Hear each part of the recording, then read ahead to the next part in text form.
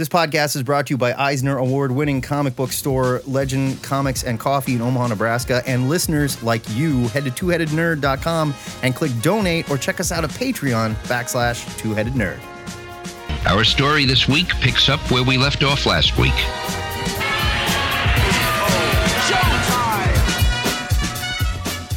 Broadcasting from the Quarantine Ziggurat at Omaha, deep below the metro area, it's our pleasure to welcome you to episode 598, the penultimate episode before 600 of the Two-Headed Nerd comic book podcast.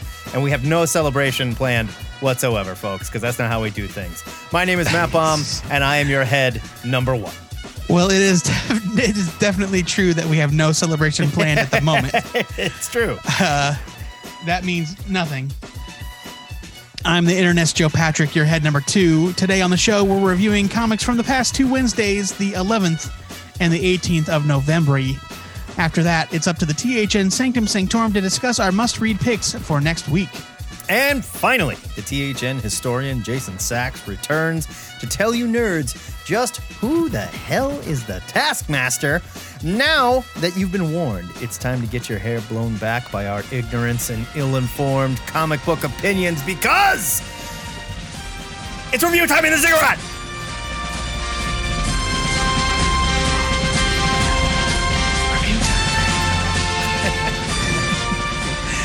This week, our review piles are full of skull-faced hitmen, gay Martians, Harley Quinn's new competition, and a bunch of European comics. As usual, our first two comics come from last week, and the next two from this week. Matt, take us to jolly old England for our first review, won't you? I think it's jolly old England, and I might be racist. I don't know. Might be exactly. Ireland. I'm not sure. It could be Ireland. It could be Scotland too. So I'm not really sure. I reviewed Scarlet Hood #1 from IDW. It's written and drawn by Nick Roche. He's a double threat now. A group of young parents stumble into a local ghost story that turns out to be more than an urban myth. The bulk of the story is told from the point of view of Cormac. He's a man raising a daughter on his own while he tells people his wife is away for work, but there's obviously something going on there. Now, Roche is best known for his art in IDW's Transformers titles, a few different Marvel books. His line is bold and cartoony, but he's really good with mood and emotion. The story works much like some of my favorite horror tales. It starts like a comedy, and then it swerves to the very dark and supernatural. Not all the scares are supernatural, though. There is like a very effective scene where Cormac has been separated from his daughter by accident for upwards of 10 hours, and the panic that he feels while trying to find her is palpable. There's some very British, and like I said, sorry if it's Scottish or Irish, dialogue here, but I didn't feel lost at all. Great art, very clever story, and a really solid mystery with some actually like real emotional stakes. I just didn't know what I was getting into, and halfway through I was a little bored with it, and then by the time it ended, I said, I think I really like this. I'm giving it a buy it. Yeah, no, I really loved this. I'm a big fan of British or whatever slice of life comics like Giant Days or any of the spinoffs that have come out like Steeple or Wicked Things. And this kind of scratched that itch for me with a much more supernatural bent to it. And I thought it was great. I really liked the dynamic. You know, it's just like it's this group of parents that are like, well, fuck it. Our kids are in school. What else are we going to do? Right. We got to investigate this mystery. And then got like fun conspiratorial friend that has all these ridiculous ideas and stories. And it just so happens this one that he's telling is real. You're right. I thought this was really good. I loved the art. I'm giving this a buy it as well. Yeah, props to Nick Roche. Just throwing himself in the mix and going, you know what? Write what you know. It's going to be British or Scottish or Irish and kind of weird, but whatever. Yeah, exactly. First up for me is Taskmaster #1 from Marvel. Maria Hill has been murdered. Or has she? Or does anyone even care? Taskmaster, the #1 suspect, is playing golf in a tournament for celebrity mob bosses. That was funny. When someone starts taking shots at him, He uses all the skills he's learned along the way to evade his would-be assassin, but it's a near miss. Only Nick Fury Jr. can help him get away, but even that's only a temporary reprieve. Writer Jed McKay's script is light and fun, but it still brings the action where it counts. I kind of loved the Taskmaster's personality in this. Yeah. I've come to kind of embrace the idea that Taskmaster is a goofy loser that just happens to be very good at what he does. Yeah, I think he is best done when he's not taken too seriously. Right, exactly. Not like Deadpool wacky, but not too seriously. Exactly.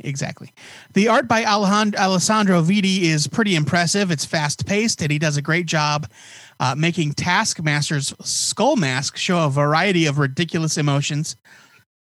Taskmaster #1 was a lot of fun, and it's the start of a great solo adventure for a character that I've always been fond of. I'm giving it a buy it. Yeah, it seems like so many times there's movies coming out and we grab one of those characters and we give them a solo adventure because, hey, they're going to be in the movie and people are excited about it, right? And it means nothing and nothing happens with it. And maybe nothing happens by the end of this. I don't know. But this first issue was a lot of fun. They made some really great jokes. I love that he was working with one mob boss in the golf tournament and Bullseye was working with another one. But Bullseye was like, look, I can't hit the ball for you. Right. So, like, sorry. Yeah, exactly. You know, and like little jokes like the Taskmaster saying, like, I won Skull Face of the Year last year. I beat the Red Skull. Do you understand what that means? I don't even have a real skull face. You know? Like really nice little inside jokes that Jed McKay makes. The art was really good too. Alessandro Vitti, fantastic stuff. And I feel like his style has changed quite a bit, but it's evolving. It's not like getting weird or anything. It's just evolved quite a bit from where he started. And I think looks great. I'm giving it a buy it as well. This is kind of it's kind of getting to a place for me where it's like, oh, you know, this reminds me kind of Carlos Danda.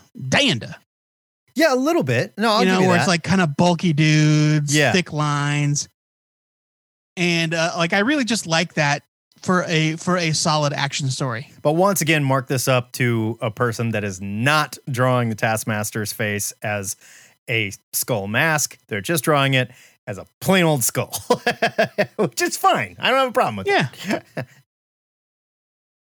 My next review is of Cutting Edge, the Siren Song, #1 from Titan. This was written by Francesco Dimitri with art by Mario Alberti and the cover by Butch Guice. The solicit billed the story as the League of Extraordinary Gentlemen meets Tomb Raider, and it couldn't have been more spot on. Leviathan Financial is the world's largest financial body, and they have gathered a disparate group of geniuses to form teams and carry out strange missions to solve the world's greatest mystery. Of course, they'll need to use their individual talents to even figure out what the mystery is before they can solve anything. Mario Alberti draws the hell out of this sprawling cinematic story set in beautiful European locales that the artist has obviously studied. There's like several of his pages that feature panels with talking on one side and just an amazing landscape or island scene set on the other half of the page.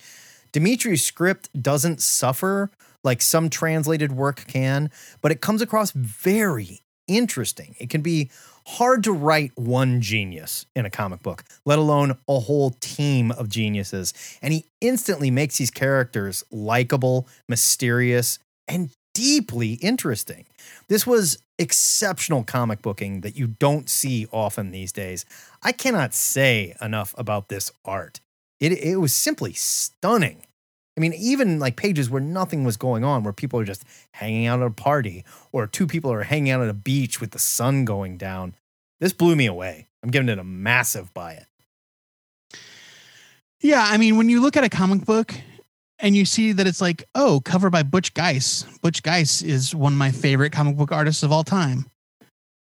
And then you get to the interior art and it's like, oh, this just like blows away any expectations I had. Yeah, like Butch Guice kind of wishes he could draw like this. How bad? It's a different kind of story. It's not necessarily Butch Guice's style of story, but like it's so impressive. It's beautiful looking. I really enjoyed this a lot. I'm giving it a buy it as well. The art is really phenomenal. Stunning. If I was going to take away a point, if we were grading on a 10-point scale and I was going to dock a point, it's those fucking square word balloons. Oh, you big baby. They were fine. It's a 9.0. They were fine. 9.0. Next up for me, Punchline number 1 from DC. The Joker War is over, and yet we're still being subjected to its aftermath. This one-shot tells the secret origin of Punchline, Joker's new girlfriend, who is definitely not Harley Quinn, you guys.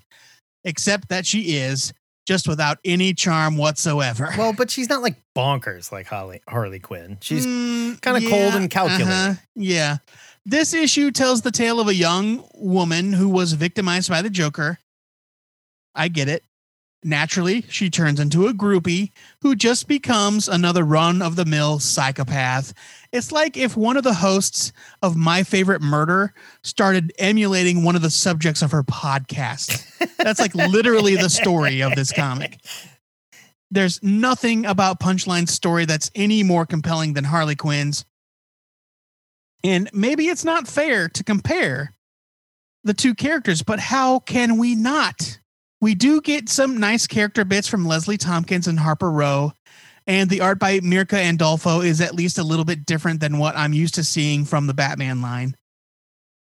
For me, though, the worst part about this issue is a cliched subplot in which Harper's brother is lured into Punchline's cult of personality by some random internet person he met on Reddit. I honestly don't need anything more from this character. I'm ready for the Joker to take a backseat for quite a while. Punchline is not interesting. Her origin is not interesting. This comic book is not interesting. I'm giving it a leave it.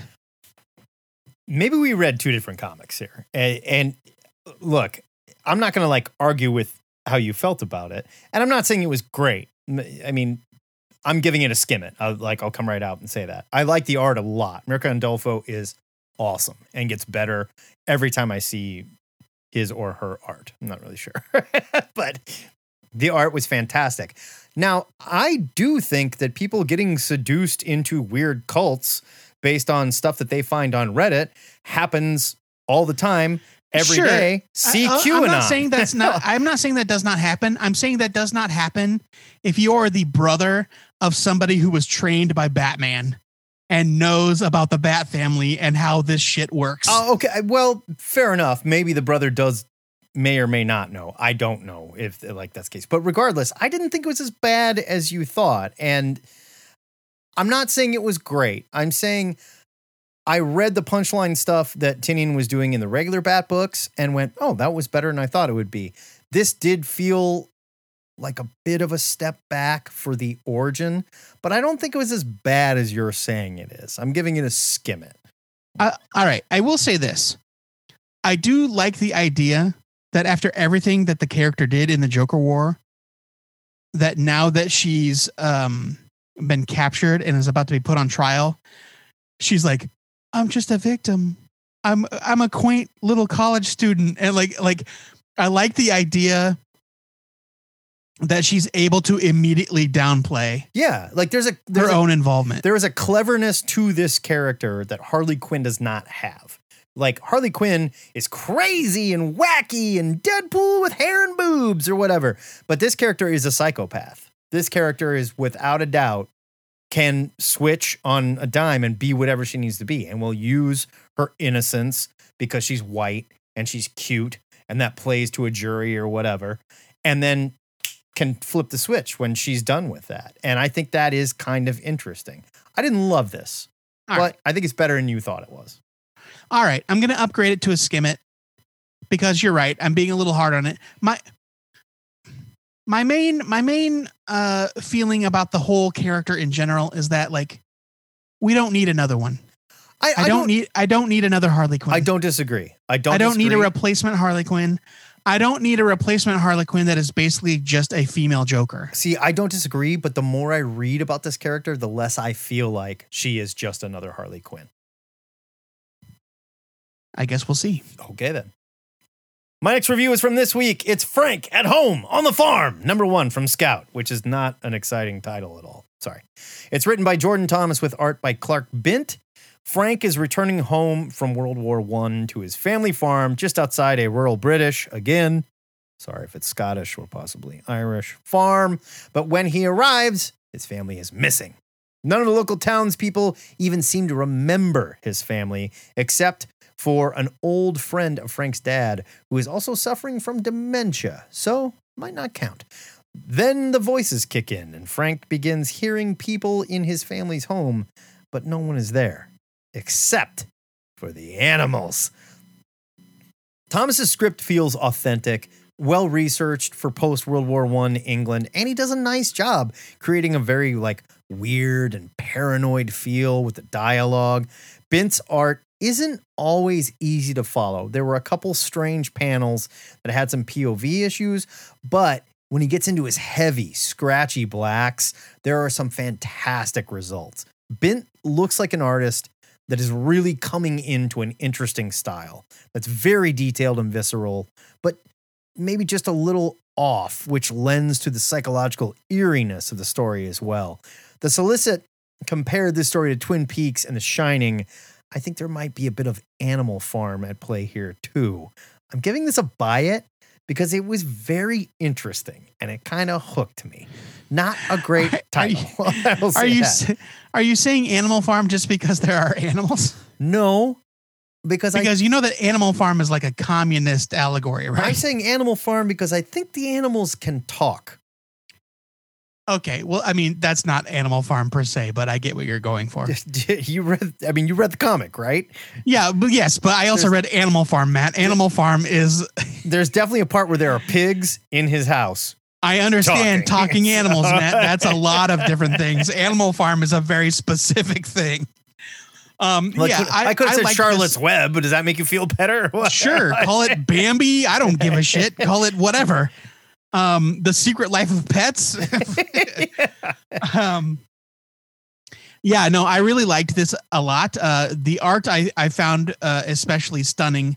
Like you say, it might have some issues here or there, but I thought it had an underlying creepiness to it. He's got a lot of style, definitely. That was very effective. Yeah. In terms of telling the story. There's a scene where he meets up with that older person in the room full of taxidermied animals. Yeah. And he has a brief moment of hallucination where he imagines the person as having no facial features, the no nose and sunken eye sockets. It's weird and gross. He's that's been a theme in all the comics I'm reviewing this week. Is people that went to war and it fucked them up, and when they came home, they could not get away from what happened in the war. Still fucked up. This was great. This was another great debut from Scout Comics. It's gonna fly under the radar for a lot of people, and I think it deserves some attention. I'm giving it a buy it as well. Moving on to next week for me is Barbalian, Red Planet #1 from Dark Horse. Jeff Lemire is joined by scripter Tate Bromball in this issue. As with all Black Hammer spinoffs, it examines a certain time and place from which the character identifies. This time, it's the mid-1980s during the AIDS crisis. Barbalian is having a crisis of identity, and it carries from his Martian life to his early life. Goddamn, stupid voice to text. Barbalian is suffering a crisis of identity that carries from his Martian life to his earthly life as he struggles to fit into both. This is a very effective issue that places the character in the middle of a superhero adventure as well as a social one at the same time. The art by Gabriel Hernandez Walta is wonderful. It's so good. It really is. And I can't say enough how effective it is that they this is something you don't get from the Martian Manhunter.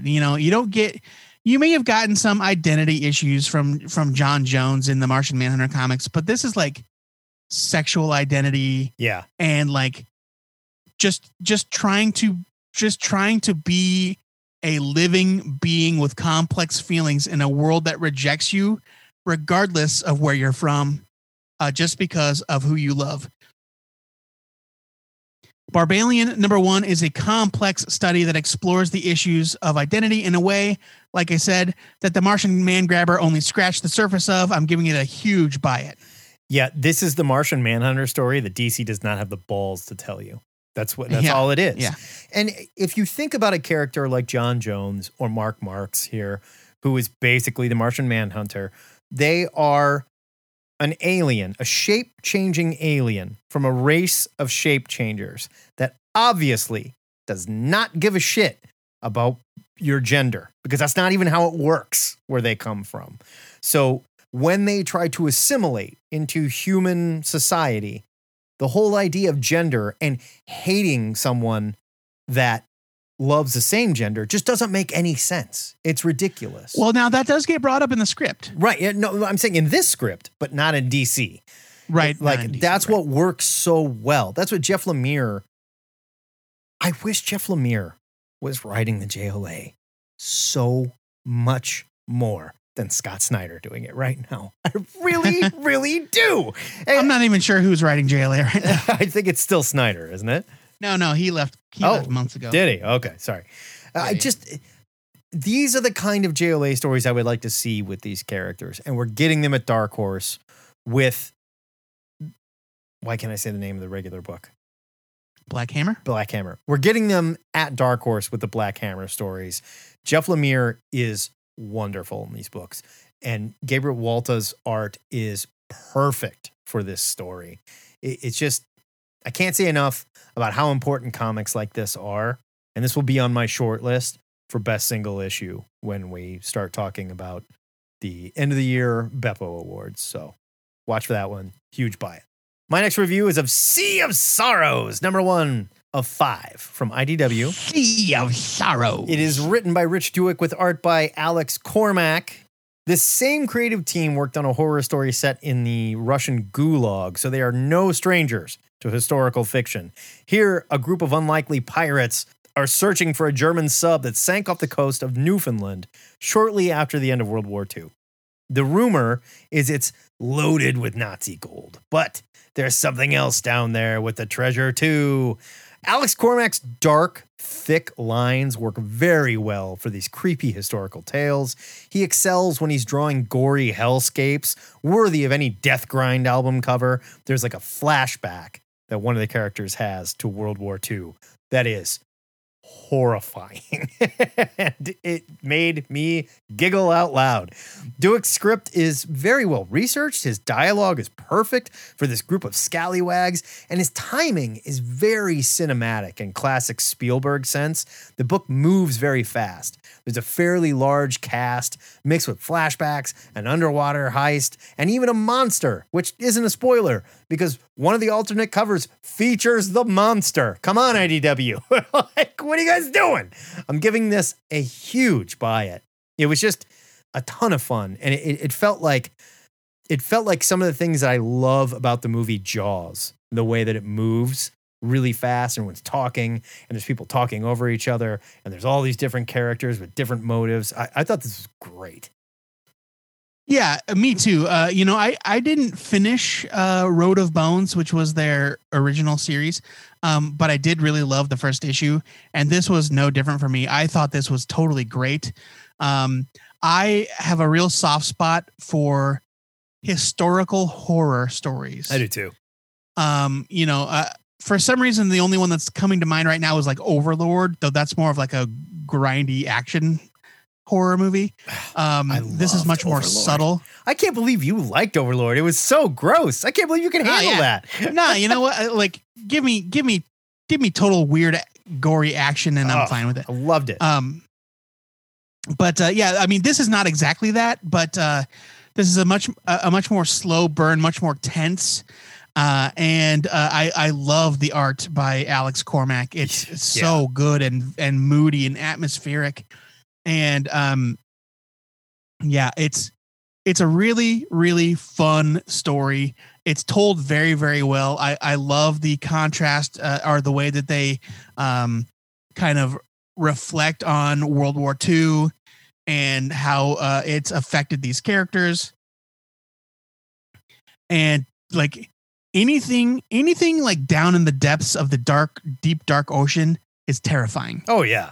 Absolutely terrifying. Oh, yeah. And Cormac does a fantastic job of like, I mean, you're in the ocean, right? Which is wide open, but it's so dark that you're in this complete darkness. It's just black. And he's got nothing but he does infinite this blackness. wonderful job making it very claustrophobic. And like you can only see about 10, 15 feet in front of you. And all of a sudden, boom, something's there. You know, like, ah! Yeah. And you're wearing old timey like diving gear with a hose right, that with plugs the into your the goddamn bell. head. You know? Yeah. The diving bell. Yeah, no, this was totally rad. I'm giving it a huge bite as well. Lots of fun. Our last review. Our last review of the week goes to Avengers, Marvel's Snapshot #1 from Marvel. Number 4 with a bullet. Number 4 with a bullet. The Marvel's Snapshot series has ostensibly been about the same thing that the original Marvel's series was about. What it was like for the average person in the Marvel universe to live in a world with superheroes. This series has been up and down in terms of success, but this installment is its lowest point. Writer Barbara Kessel scripts a story about a new EMT who happens to be on her day off when the Avengers battle Red Ronin. Something you would not realize was happening unless you had a master's degree in Marvel history or had memorized the Marvel Universe Handbook and recognized that weird headpiece. Carrie, the EMT in question, spends the entire issue in a workout leotard trying to save civilians from collateral damage happening all around them. Meanwhile, Jay, a police officer, is doing the same thing when their paths cross. What follows is a story full of cliched meet-cute tropes, peppered with brief stories about their lives, and various run-ins with the Avengers experienced by everybody that's huddled together. Now, I might be more critical of the writing than I'm being right now if it weren't for the absolutely horrendous art by penciler Staz Johnson and inker Tom Palmer. Tom Palmer is a legendary inker. He inked Steve Epting's run on the Avengers in the 80s. He inked Avengers Under Siege, which is one of the greatest Avengers stories of all time. Staz Johnson had a nice career in the 90s. He had a long run on Robin. This book is garbage. It's legitimately one of the worst looking comic books I've read all year. The anatomy is atrocious. Detail is almost non-existent. Figures and faces are grotesquely distorted with off-center eyes, flattened faces, and other disturbing features. I don't know how a comic book that looks like this gets approved by Marvel Editorial. It is truly terrible. And this is coming from me, a guy who can forgive a lot. If you thought John Romita Jr.'s version of Gorilla Grodd was bad, take a gander at Avengers Snapshot #1. I'm giving this a huge leave it. Yeah, we talked about this 2 weeks ago, I think. And I can't remember what comic book it was, but it was another one of those like movie specials where we just grab somebody. I think it was a Black Widow thing, possibly. But where we said, yeah, with they the weird know. anatomy. Yeah. Marvel knows. They're not idiots. They look at this stuff and they have to know this is not good. But we don't care. And we're just going to put it out because we said we were going to, and this was a thing. So here you go. Now, my question is, and I agree with you 100% on everything you said, but my question is, who is this for? Who are they trying to trick? Yeah, I don't know. It can't be for Avengers fans because the Avengers are barely in it. And I would also argue it can't be for fans of good art or good writing. If this were a kid's book and you labeled it young, readers or whatever, or for children. Oh, no. This would not get a kid to like comics. I might, even then it would still be a failure. I just don't get what they were going for. I don't know what this is, and I don't know why it hit the stands. Huge leave it. This was garbage, pure garbage. And I admit, I read half of it. And went, I don't need to read any more of this. I almost stopped. I almost stopped, but I powered through. I read half of it. I looked at the last page and went, okay, got it. Nothing here I need to really talk about. This is trash. So, Joey, which book wins?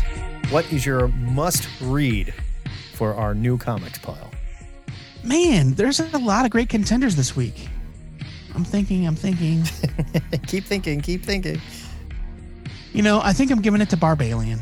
Yeah, I have to as well. I mean, I really liked Cutting Edge, and I thought it was incredible. Yep. Just beautiful. And a lot of times, this sounds very, I don't know.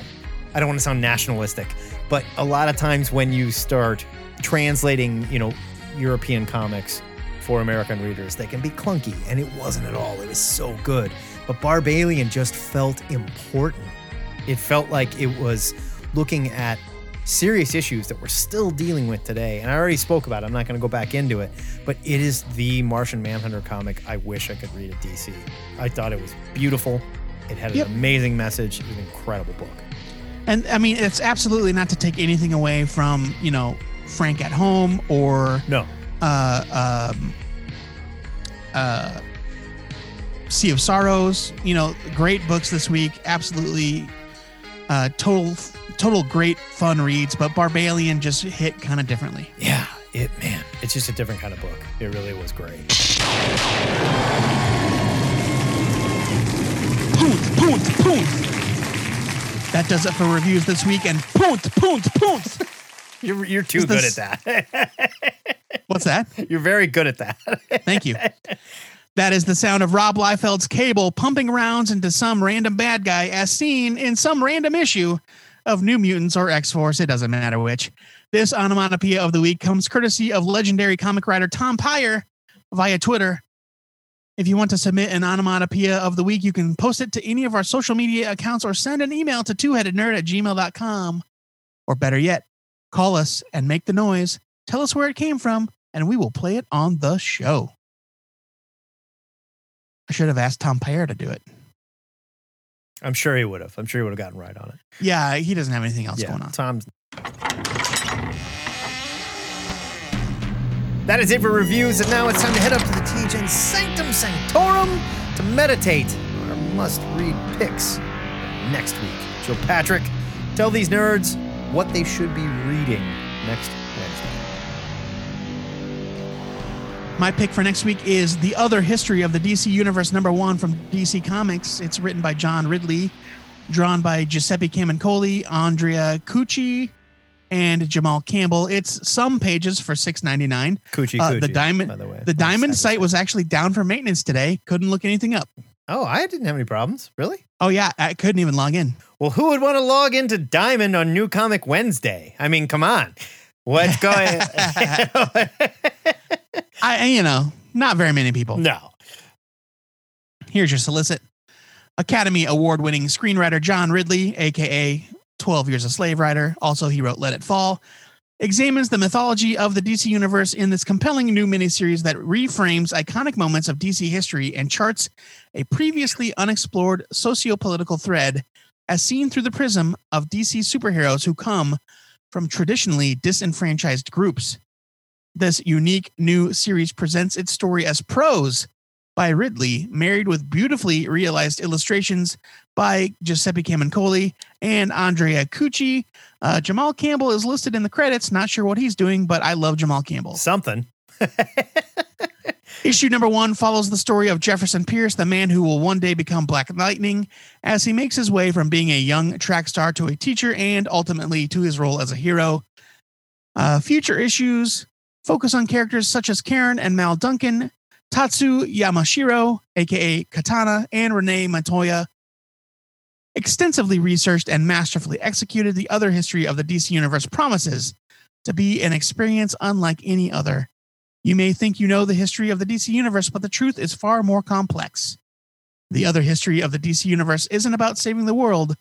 It's about having the strength to simply be who you are. I hope it's better than the Marvel Voices stuff.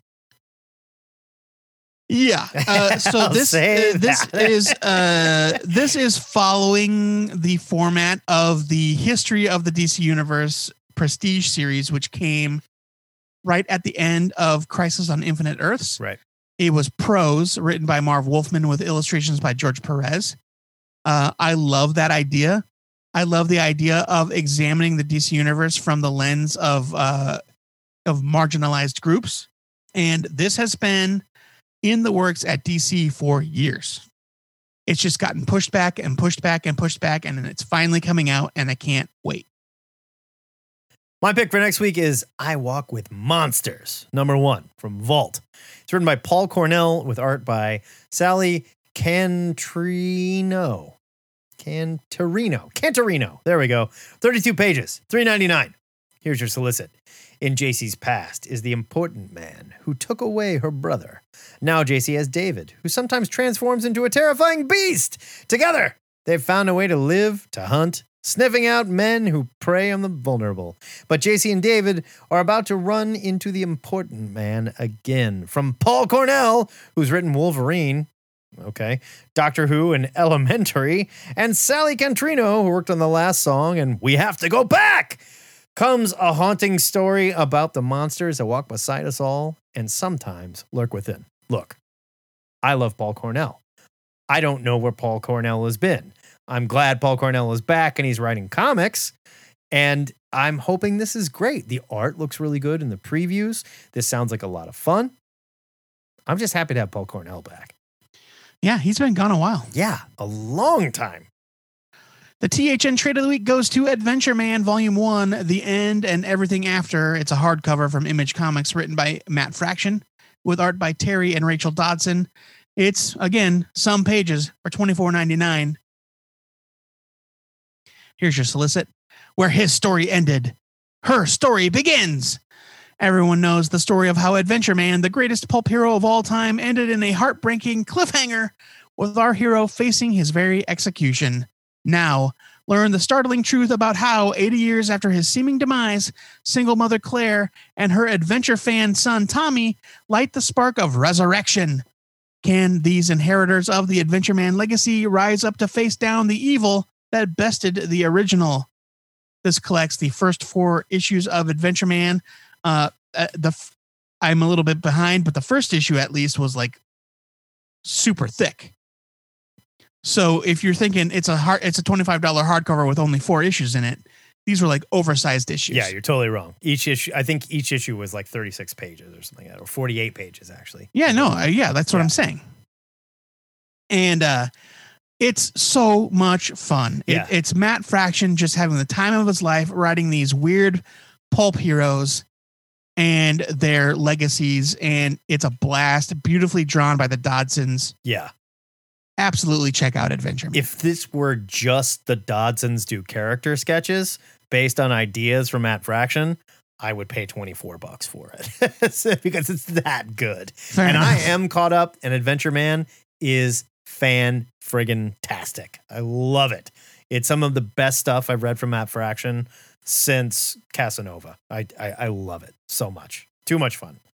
Point of order, Paul Cornell has been working on the Doctor Who TV show. So, there you go. Making his money. He's doing okay. Good for him.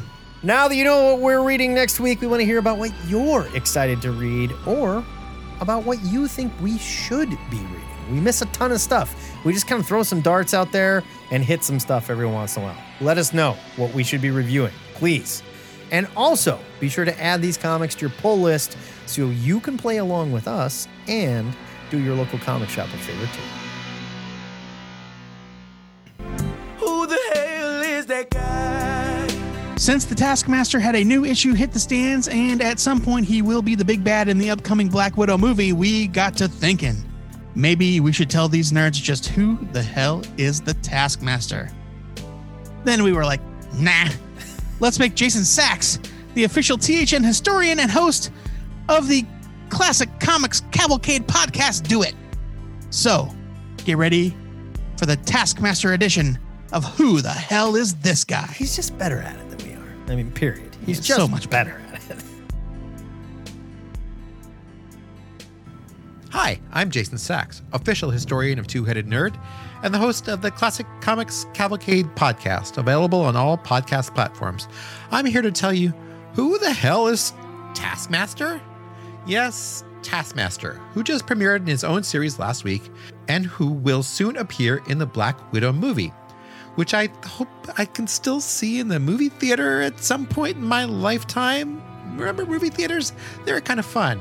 Anyway, give me 5 minutes and I'll give you the lowdown on this intriguing but fairly obscure character. Taskmaster cameoed in the pages of Avengers 195 from 1980, then appeared for the first time in full in issue 196. Those issues were part of a small and mostly great run of comics by David Michelinie and George Perez. That's the same run, by the way, where Ms. Marvel was kidnapped and impregnated by her own son, but I digress and you see why I say it was kind of a great run. But anyway, in his debut, Taskmaster reveals he has the ability to mimic any hero's powers just by watching them. In that way, he was able to copy football superstars and cowboys simply by watching them in the movies or on TV. Of course, this being Marvel in the 1980s, Tasky could have become a supervillain, but he apparently also mimics someone's smart strategic mind because he got into the business of training henchmen for other villains. He also has a really cool costume with a skull face mask, his own version of Captain America's shield, Hawkeye's bow, and Swordsman's sword. With his uniquely derivative fighting abilities and a well-placed smoke bomb, Tasky is able to escape the Avengers and turn up every now and then in the Marvel U after that, including a pretty decent run in the kinda okay Deadpool spin-off comic Agent X, which came out around 2000, 2001 or so. Taskmaster also gets his own miniseries in 2002, produced by Udon Studios. It's a decent enough mini about infiltration into Stark Industries and more corporate espionage. If you like Marvel with a manga feel, you might enjoy this comic, and it is available on Marvel Unlimited. Hey, so if you're at the Lake House, you may as well check it out. Of course, as we all know, the Civil War turned everything upside down in the Marvel Universe, and in the wake of the destruction at Stamford, the Taskmaster became a member of the Thunderbolts, where he fought and was smashed by the Invisible Woman. Okay. And then becomes a trainer for the government's 50-state initiative. As part of that work, he controls a riot in the Negative Zone prison, stops the return of Nightmare, and is a crucial part of the siege of Asgard. What I loved about his long run in Avengers The Initiative is that Taskmaster is always his own irascible self, kind of always fighting for his own advantage while also doing work for the government. I'm not a big fan of Christos Gage's writing, but Taskmaster comes off pretty well in 20 or so issues he appears in. Following the Initiative run is probably the best comics Taskmaster has appeared in so far. His 2010 mini, also available on Marvel Unlimited, is written by the awesome Fred Van Lente with art by someone named Jeff J. Paulo. If you know who he is, could you let me know? Because Paulo's art's pretty good in this. That mini tells the backstory of this hero villain. The series does a brilliant job of dealing with Taskmaster's corrupted memories of his past, which give the character a complicated and tragic past. I don't want to spoil the story of what happens in these 4 issues, except to say the twists and turns really bring the character to life. Van Lente delivers a story that's both tragic and funny, a pretty damn perfect mix of pathos and charm, which made me love the character. Now the Taskmaster is apparently going to be a supporting character in the Black Widow movie, which would be fun. His costume definitely looks good in the promo pictures, and true to the comics. With his unique abilities, great costume, and intriguing hero-villain elements, Taskmaster deserves to be promoted from his current second-tier status. For a guy who's been around for 40 years, it's about time he became a lead. I think he just might become one. Thanks for listening. Hope you enjoy. Catch you later. Excelsior! That is it for THN 598. Next week, the Cosmic Long Box returns, and we'll be reviewing holiday comics. Believe it or not, 2020 is almost fucking over, thank God. And we are in the holiday seasons. We'll be talking holiday specials, comics that take place during the holidays. It's gonna be fun. You guys get it, okay? Until then, Joe Patrick. Can I please request a rule? Okay. No 80-page holiday anthologies. We'll see. Joe Patrick, until such time as our next episode, give these nerds a question of the week that we've been sitting on for a damn month. It's been a long time coming. Both Not of quite our a month, faults. but yes. Both of our faults. This week's question was submitted by New Guy via the THN forums. Apparently, America's premier asshole came up with a plan to leave Walter Reed Hospital acting weak, but then perking up and dramatically ripping his shirt open, revealing a Superman logo underneath. Thankfully, this dumb shiz didn't actually happen, but it very easily could have. Imagine a character of Jewish creation who is a refugee, who regularly sacrifices himself for the greater good and famously took on the KKK, being used in a cheap electoral propaganda stunt by a neo-fascist who stole money from a kids' cancer charity. I don't know who you could possibly be talking about. That person is no longer a figure in American politics. No, we don't have to worry about it. And he's all but quit. So He's all but quit. He's doing nothing. So, New Guy's question is, what do you think was the worst example of misuse, appropriation, or fundamental misunderstanding of a comic book character or other nerdy character? Cover to Cover is back every Saturday at 10:30 Central Standard Time, live on our Facebook page, and it's the new home for our nerd news segment. So call us at 402-819-4894 or shoot an MP3 of your answer to twoheadednerd@gmail.com, and you could be internet famous. Remember, keep it 2 minutes or less, and please share the air with the rest of the nerds. If you're new to the show and you would rather donate money to the KKK than our Patreon, I assure you, it is only because you haven't heard enough. You know what? I'm pretty fine with you just not Like, giving us your money. If that comes down to it. The good news is you can hear the entire run of THN in our digital long box archive over at twoheadednerd.com. But hosting that many episodes, it is not cheap. So we want to thank donors like Michael Lee. He helps keep this show alive. Now, I'm just going to peek behind the curtain here, guys. We get sponsorship offers constantly. I mean, like, these sponsors won't leave us alone, but we don't want to be held down by sponsorship chains. We want to break free and be who we are and tell you the truth and fight for your right to read good comics. So it's nerds like you that keep us going. None of that is true. Please offer to become one of our corporate overlords, I beg you. Before we go, our weekly shout out goes to Alan Moore, Wizard King of the comics industry, who turns 67 years old today as we record this. As if that even mattered to an immortal being. Word to you, sir. Yeah, that's not a guy that celebrates birthdays anymore. I mean, give me a break. Come on. His daughter Leah posted a picture of him and his granddaughter riding a piece of playground equipment. It was great. Earlier this morning. I saw that. It is adorable. Yeah, it's like, here's a picture of Alan Moore on some playground equipment to make your day. Yeah, I love it. Until next time, true believers, remember to pre-order your comics, or your retailer might just tell people you've been hanging out the playground, pushing strange kids on their teeter-totters. This is the Two-Headed Nerd, signing off. That took a turn. I'm telling you, you don't want to be a sex criminal. Pre-order your comics, okay? You heard it here first. If you don't pre-order your comics, you're a sex criminal. Sex criminal.